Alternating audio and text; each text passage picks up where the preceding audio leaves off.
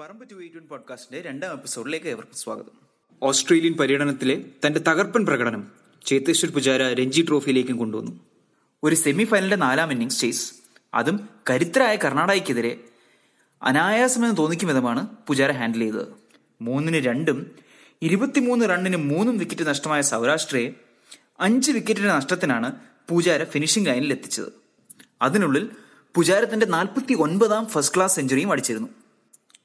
266 ബോളിൽ നിന്നും 131 റണ്ണെടുത്ത് പൂജാരയ്ക്ക് കൂട്ടുനിന്നത് സെഞ്ചുറി അടിച്ച ഷെൽഡൻ ജാക്സനാണ്.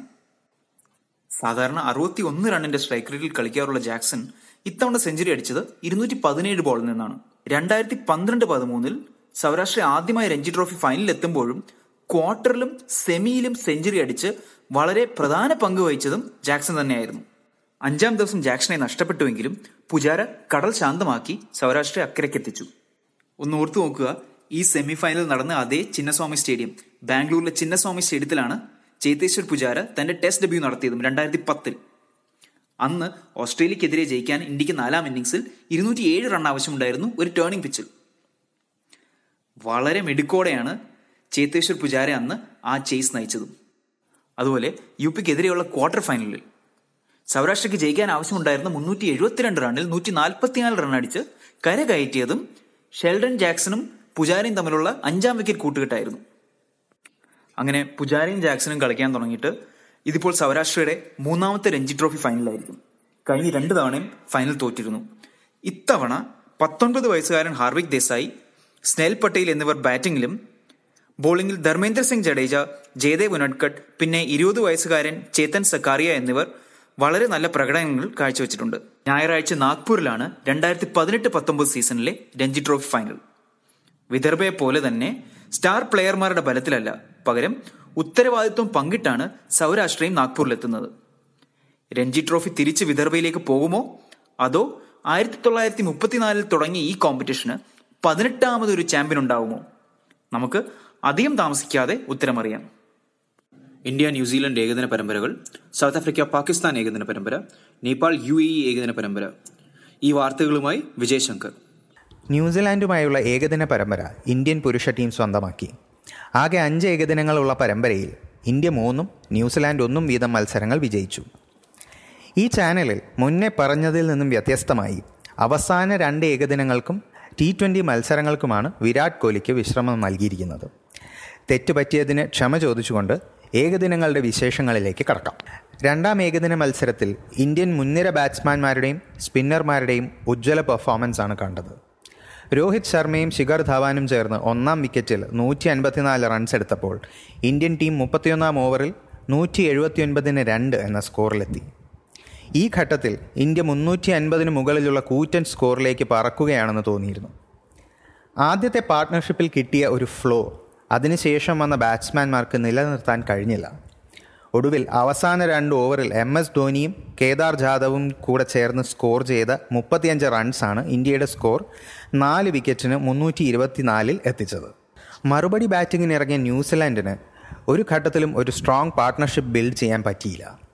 ഇന്ത്യൻ ഓപ്പണിംഗ് ബൗളർമാരായ മുഹമ്മദ് ഷമിയും ഭുവനേശ്വർ കുമാറും വളരെ ടൈറ്റായിട്ടാണ് ബൗൾ ചെയ്തത്. ന്യൂസിലാൻഡിന് വേണ്ടി കെയ്ൻ വില്യംസൺ ആക്രമിച്ചു കളിക്കാൻ തയ്യാറായിട്ടാണ് കളത്തിലിറങ്ങിയത്. 11 ബോളുകൾ ഫേസ് ചെയ്യുമ്പോഴേക്കും 2 സിക്സുകൾ ഉൾപ്പെടെ 20 റൺസിൽ നിൽക്കുകയായിരുന്നു അദ്ദേഹം. മുഹമ്മദ് ഷമി അദ്ദേഹത്തിൻ്റെ വിക്കറ്റ് എടുക്കുമ്പോൾ ന്യൂസിലാൻഡിന് ഒരു വൻ നഷ്ടം ആയിരുന്നു അത്. ടോം ലാത്തമും ഡഗ് ബ്രേസ്വെല്ലും റൺ റേറ്റ് ഉയർത്താൻ ശ്രമിച്ചെങ്കിലും കുൽദീപ് യാദവിൻ്റെയും യുജ്വേന്ദ്ര ചഹലിൻ്റെയും മുന്നിൽ ന്യൂസിലാൻഡ് മുട്ടുമടക്കി. 87 റൺസ് എടുത്ത രോഹിത് ശർമ്മയാണ് മാൻ ഓഫ് ദി മാച്ച്. 3ാം ഏകദിനത്തിൽ ഇന്ത്യൻ ലൈനപ്പിൽ മാറ്റങ്ങളുണ്ടായിരുന്നു. MS ധോണി, വിജയ് ശങ്കർ എന്നിവർക്ക് പകരം ദിനേശ് കാർത്തിക്കിനും ഹാർദിക് പാണ്ഡ്യയ്ക്കും ടീമിൽ ഇടം നൽകി. ന്യൂസിലാൻഡ് ആകട്ടെ കോളിൻ ഗ്രാൻഡോമിന് പകരം മിച്ചൽ സാന്റ്നറിനെ ടീമിൽ ഉൾപ്പെടുത്തി. ആദ്യം ബാറ്റ് ചെയ്ത ന്യൂസിലാൻഡിനെ ഇന്ത്യൻ ബൗളർമാർ വീണ്ടും പ്രതിരോധത്തിലാക്കി. 3 വിക്കറ്റ് നഷ്ടത്തിൽ 59 റൺസ് എന്ന അവസ്ഥയിലാണ് റോസ് ടെയ്ലറും ടോം ലാത്തമും 4ാം വിക്കറ്റിൽ 119 റൺസ് എടുക്കുന്നത്. ന്യൂസിലാൻഡ് കരകയറി എന്ന പ്രതീക്ഷയിലിരുന്നപ്പോൾ തിരിച്ചുവരവിലെ പ്രകടനം മികവുറ്റതാക്കിയ ഹാർദിക് പാണ്ഡ്യയും കഴിഞ്ഞ കളിയിലെ ഫോം അതേപോലെ തന്നെ കൊണ്ടുവന്ന മുഹമ്മദ് ഷമിയും ന്യൂസിലാൻഡിന് ഒരു വെല്ലുവിളിയായത്. അവസാന 7 വിക്കറ്റുകൾ 65 റൺസിന് നഷ്ടപ്പെട്ടപ്പോൾ ഇന്ത്യക്ക് ചേസ് ചെയ്യാൻ 244 റൺസ് എന്ന ടാർഗറ്റും. പിച്ച് ലേശം സ്ലോ ആയിരുന്നു എന്നുള്ളതുകൊണ്ട് ബാറ്റിംഗ് ശ്രമകരമായ ഒരു ദൗത്യമായി. രോഹിത് ശർമ്മയും വിരാട് കോഹ്ലിയും വളരെ ക്ഷമയോടുകൂടി ബാറ്റ് ചെയ്തപ്പോൾ വീണ്ടും മാച്ച് ഇന്ത്യയുടെ കയ്യിലായി. ദിനേശ് കാർത്തികും റായിഡുവും 43-ാം ഓവറിൽ ഇന്ത്യയെ ലക്ഷ്യത്തിലെത്തിച്ചു. 41 റൺസ് വഴങ്ങി 3 വിക്കറ്റ് വീഴ്ത്തിയ മുഹമ്മദ് ഷമിയാണ് മാൻ ഓഫ് ദ മാച്ച്. ഹാമിൽട്ടണിൽ 4-ാം ഏകദിനം അരങ്ങേറുമ്പോൾ ഇന്ത്യയുടെ നായകൻ രോഹിത് ശർമ്മയായിരുന്നു. മാച്ചിന് മുന്നേ തന്നെ ഹാമിൽട്ടണിലെ കണ്ടീഷൻസ് സ്വിംഗ് ബൗളിങ്ങിന് അനുകൂലമായിരിക്കും എന്നൊരു അഭ്യൂഹമുണ്ടായിരുന്നു. അതുപോലെ തന്നെ സംഭവിക്കുകയും ചെയ്തു. ആദ്യം ബാറ്റ് ചെയ്ത ഇന്ത്യ നേരിട്ടത് മുന്നേയും പലപ്പോഴും ഇന്ത്യയെ സമ്മർദ്ദത്തിലാക്കിയ സ്വിംഗ് ബൗളിംഗാണ്. ട്രെൻറ്റ് ബൗൾട്ടും കോളിൻ ഗ്രാൻഡ്ഹോമും ഇന്ത്യൻ ഇന്നിങ്സിനെ 92 റൺസിൽ ഒതുക്കി. ട്രെൻറ്റ് ബൗൾട്ട് തൻ്റെ 10 ഓവറുകൾ ഓൺ ദ ട്രോട്ട് ഒരു സ്പെല്ലിൽ തന്നെ തീർക്കുമ്പോൾ 21 റൺസിന് 5 വിക്കറ്റുകൾ വീഴ്ത്തി. ഇതിൽ 4 മെയ്ഡൻ ഓവറുകളും ഉൾപ്പെടും. 30 ഓവറുകൾ ഫേസ് ചെയ്ത ഇന്ത്യ 93 റൺസ് എന്ന ചെറിയ ലക്ഷ്യമാണ് ന്യൂസിലാൻഡിന് നൽകിയത്. ന്യൂസിലാൻഡ് ബൗളർമാരുടെ പ്രകടനത്തെ നേരിയ തോതിൽ പോലും വെല്ലുവിളിക്കാൻ ഇന്ത്യൻ ബൗളർമാർക്ക് അവസരമുണ്ടായില്ല. 15 ഓവറുകൾക്കുള്ളിൽ ന്യൂസിലാൻഡ് 93 റൺസ് എന്ന ലക്ഷ്യത്തിൽ എത്തി. ട്രെൻറ്റ് ബൗൾട്ട് തന്നെയായിരുന്നു കളിയിലെ കേമൻ. ഇന്ത്യൻ വനിതകളുടെ ടീമും ന്യൂസിലാൻഡുമായിട്ടുള്ള ഏകദിന പരമ്പര വിജയിച്ചു.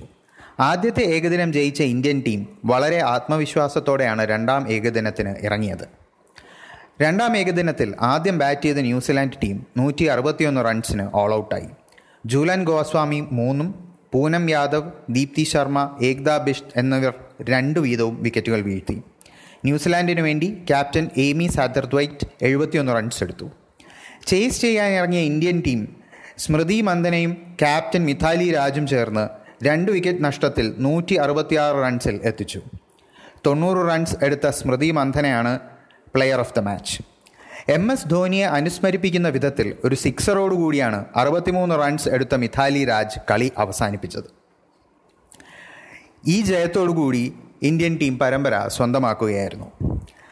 3-ാം ഏകദിനം ഇന്ത്യൻ ക്യാപ്റ്റൻ മിഥാലി രാജിൻ്റെ 200-ാമത്തെ ODI ആയിരുന്നു. ഈ നേട്ടം കൈവരിക്കുന്ന ആദ്യ ഇന്ത്യൻ വനിതയാണ് മിഥാലി രാജ്. ടോസ് നേടിയ ന്യൂസിലാൻഡ് ബൗളിംഗ് തിരഞ്ഞെടുത്തു. മുൻനിര ബൗളർമാരായ അന്ന പീറ്റർസനും ലിയ തഹുവും ചേർന്ന് 7 വിക്കറ്റുകൾ വീഴ്ത്തിയപ്പോൾ 52 റൺസ് എടുത്ത ദീപ്തി ശർമ്മയാണ് ഇന്ത്യൻ ബാറ്റിങ്ങിനെ 149 റൺസ് എന്ന സ്കോറിലേക്ക് എത്തിക്കാൻ മുഖ്യ പങ്ക് വഹിച്ചത്. 150 റൺസ് ചേസ് ചെയ്ത ന്യൂസിലാൻഡിന് വേണ്ടി 53 റൺസ് എടുത്ത ഓപ്പണർ സൂസി ബെയ്റ്റ്സും 66 റൺസ് എടുത്ത ക്യാപ്റ്റൻ ഏമി സാറ്റർത്വൈറ്റും ടാർഗറ്റിലെത്തിച്ചു. 4 വിക്കറ്റുകൾ വീഴ്ത്തിയ അന്ന പീറ്റർസൺ ആയിരുന്നു പ്ലെയർ ഓഫ് ദ മാച്ച്. സീരീസിൽ പരാജയം ഏറ്റുവാങ്ങിയെങ്കിലും അവസാന ഏകദിനത്തിലെ ജയം ന്യൂസിലാൻഡ് വിമൻസ് ടീമിനെ റാങ്കിങ്ങിൽ 2-ാം സ്ഥാനത്ത് എത്തിച്ചു. മറ്റ് ഏകദിന പരമ്പരകളെക്കുറിച്ച് ചുരുക്കത്തിൽ: സൗത്ത് ആഫ്രിക്കയും പാകിസ്ഥാനും തമ്മിലുള്ള പരമ്പര 3-2 സൗത്ത് ആഫ്രിക്ക നേടി. 4-ാം ഏകദിനത്തിൽ ശക്തമായ ബൗളിങ്ങോടെ പാകിസ്ഥാൻ സൗത്ത് ആഫ്രിക്കയെ 164 റൺസിന് ഓൾ ഔട്ടാക്കി. 2 വിക്കറ്റ് നഷ്ടത്തിൽ പാകിസ്ഥാൻ ലക്ഷ്യം കാണുകയുണ്ടായി. അവസാന ഏകദിന മത്സരത്തിൽ ആദ്യം ബാറ്റ് ചെയ്ത പാകിസ്ഥാൻ 241 റൺസ് എന്ന ടാർഗറ്റാണ് സൗത്ത് ആഫ്രിക്കയ്ക്ക് മുന്നിൽ വെച്ചത്. 58 പന്തിൽ നിന്നും 83 റൺസ് എടുത്ത ക്വിൻ്റൺ ഡിക്കോക്കിൻ്റെ ഇന്നിങ്സിലൂടെ 40-ാം ഓവറിൽ തന്നെ സൗത്ത് ആഫ്രിക്ക 241 റൺസ് നേടി. അസോസിയേറ്റ് രാജ്യങ്ങളായ നേപ്പാളും UAEയും തമ്മിലുള്ള ദുബായിൽ വെച്ച് നടന്ന ഏകദിന പരമ്പര നേപ്പാൾ സ്വന്തമാക്കി. 3-ാം ഏകദിന മത്സരത്തിൽ നേപ്പാളിൻ്റെ ക്രിക്കറ്റ് ചരിത്രത്തിലെ ആദ്യത്തെ സെഞ്ചുറി നേടി പരസ് ഖാഡ്ക. ഈ സെഞ്ചുറിയുടെ പിൻബലത്തിൽ 255 റൺസിൻ്റെ വിജയലക്ഷ്യം 44-ാം ഓവറിൽ തന്നെ നേപ്പാൾ എത്തിയപ്പോൾ UAEയിലെ മണലാരണ്യത്തിൽ നടന്ന പരമ്പര നേപ്പാളിന് സ്വന്തം. കൂടുതൽ ODI T20 വിശേഷങ്ങളുമായി വീണ്ടും അടുത്ത എപ്പിസോഡിൽ കണ്ടുമുട്ടാം. വളരെ നന്ദി വിജയശങ്കർ. ഇംഗ്ലണ്ടിൽ നടക്കാനിരിക്കുന്ന ലോകകപ്പിന് വേണ്ടിയുള്ള ഇന്ത്യൻ ഫൈനൽ സ്ക്വാഡിനെ സെലക്ട് ചെയ്യാൻ ഇനിയും കുറേ സമയമുണ്ട്. വരാനിരിക്കുന്ന ഏകദിന മാച്ചുകളിൽ അതുതന്നെയായിരിക്കും സംസാര വിഷയവും. ഈ പോഡ്കാസ്റ്റ് റെക്കോർഡ് ചെയ്യുമ്പോൾ ഇംഗ്ലണ്ടും വെസ്റ്റ് ഇൻഡീസും തമ്മിലുള്ള ആന്റിഗയിലെ 2ാമത്തെ ടെസ്റ്റ് നടന്നുകൊണ്ടിരിക്കുകയാണ്. 2ാം ദിവസം വെസ്റ്റ് ഇൻഡീസ് 5 വിക്കറ്റിന്റെ നഷ്ടത്തിൽ നേരിയൊരു ലീഡ് നേടിക്കഴിഞ്ഞിരിക്കുന്നു. ബാർബഡോസിൽ നടന്ന ആദ്യത്തെ മാച്ചിൽ 4-ാം ഇന്നിംഗ്സിൽ വളരെ വലിയൊരു സ്കോർ ചെയ്യേണ്ടി വന്ന ഇംഗ്ലണ്ട് റോസ്റ്റൺ ചേസിന് 8 വിക്കറ്റ് കൊടുത്താണ് തോൽവി കൈവരിച്ചത്. വെറും 60 റൺസ് മാത്രം നൽകിയ ചേസ് കരീബിയൻ ഗ്രൗണ്ടുകളിൽ സ്പിന്നർമാർ കാഴ്ചവെച്ചിട്ടുള്ള മികച്ച ഇൻഡിവിജ്വൽ പെർഫോമൻസസിന്റെ പട്ടികയിൽ സ്ഥലം കൈപിടിച്ചിട്ടുണ്ട്. ആ ലിസ്റ്റിൽ റോസ്റ്റൺ ചേസിന് മുകളിൽ 2 പേരാണുള്ളത്. അതിലൊന്ന് ചരിത്രത്തിൽ ആദ്യമായി 300 വിക്കറ്റ് എടുത്ത സ്പിന്നറായ ലാൻസ് ഗിബ്സ് ആണ്. ആ ലിസ്റ്റിൽ ലാൻസ് ഗിബ്സിന് മുകളിലുള്ളത് വെറും 4 മാച്ച് മാത്രം കളിച്ചിട്ടുള്ള ഒരു പ്ലെയറാണ്. 17 വിക്കറ്റിന്റെ ഉടമസ്ഥനായ ജാക്ക് നോറിയേഗ. ആ 17-ൽ 9 വീഴ്ത്തിയത് ഇന്ത്യൻ ക്രിക്കറ്റ് ചരിത്രത്തിലെ മയിൽക്കുറ്റികളിലൊന്നായ 1971 പോർട്ട് ഓഫ് സ്പെയിൻ ടെസ്റ്റ് മാച്ചിലാണ്. അതിൻ്റെ ആദ്യത്തെ ഇന്നിങ്സിലാണ് നോറിയേഗ 9 വിക്കറ്റ് വീഴ്ത്തുന്നത്. ആ ടെസ്റ്റിന്റെ കഥ വർണ്ണിക്കുന്ന a lovely day for cricket എന്ന കലിപ്സോ പാട്ടിന്റെ 3-ാം സ്റ്റാൻസയിൽ നോറിയേഗയുടെ ബൗളിങ്ങിനെ കുറിച്ച് ലോർഡ് റിയൽട്ടർ പാടുന്നുണ്ട്. ആ ഫസ്റ്റ് ഇന്നിങ്സിന്റെ ബലത്തിലാണ് ഇന്ത്യ അന്ന് ആ കളി ജയിക്കുന്നത്. ദിലീപ് സാർദിസായ് 122 റൺ, സുനിൽ ഗവാസ്കർ 65. 9 വിക്കറ്റ് എടുക്കുന്ന ജാക്ക് നോറിയേഗയ്ക്ക് അന്ന് 35 വയസ്സായിരുന്നു. 26-ാം വയസ്സിൽ 8 വിക്കറ്റ് എടുത്ത റോസ്റ്റൺ ചേസ് പക്ഷേ തന്റെ ടീമിനെ വിജയത്തിലേക്കാണ് നയിച്ചത്. ആന്റിഗയിലെ വിവിയൻ റിച്ചർഡ് സ്റ്റേഡിയത്തിൽ നടക്കുന്ന 2ാമത്തെ ടെസ്റ്റിന്റെ ലക്ഷണങ്ങളൊക്കെ നോക്കിയാൽ ഒരു 2-0 ലീഡിനാണ് ഇപ്പോൾ കൂടുതൽ സാധ്യത. ഓസ്ട്രേലിയയും അതുപോലെ കാൻബറിയിലെ 2ാമത്തെ ടെസ്റ്റിന്റെ ആദ്യത്തെ ദിവസത്തെ കളി അവസാനിക്കുമ്പോൾ വളരെ സ്ട്രോങ് ആയിട്ടുള്ള ഒരു പൊസിഷനിലാണ്. ജോ ബേൺസിനും ട്രാവിസ് ഹെഡിനും സെഞ്ചുറികൾ. ഇനിയും ഇതുപോലുള്ള വാർത്തയും കഥകളുമായി തിരിച്ചു വരും നിങ്ങളുടെ പറമ്പ് 281 പോഡ്കാസ്റ്റ്. അതുവരെ ഗുഡ് ബൈ. എൻ്റെ പേര് അജു ജോൺ.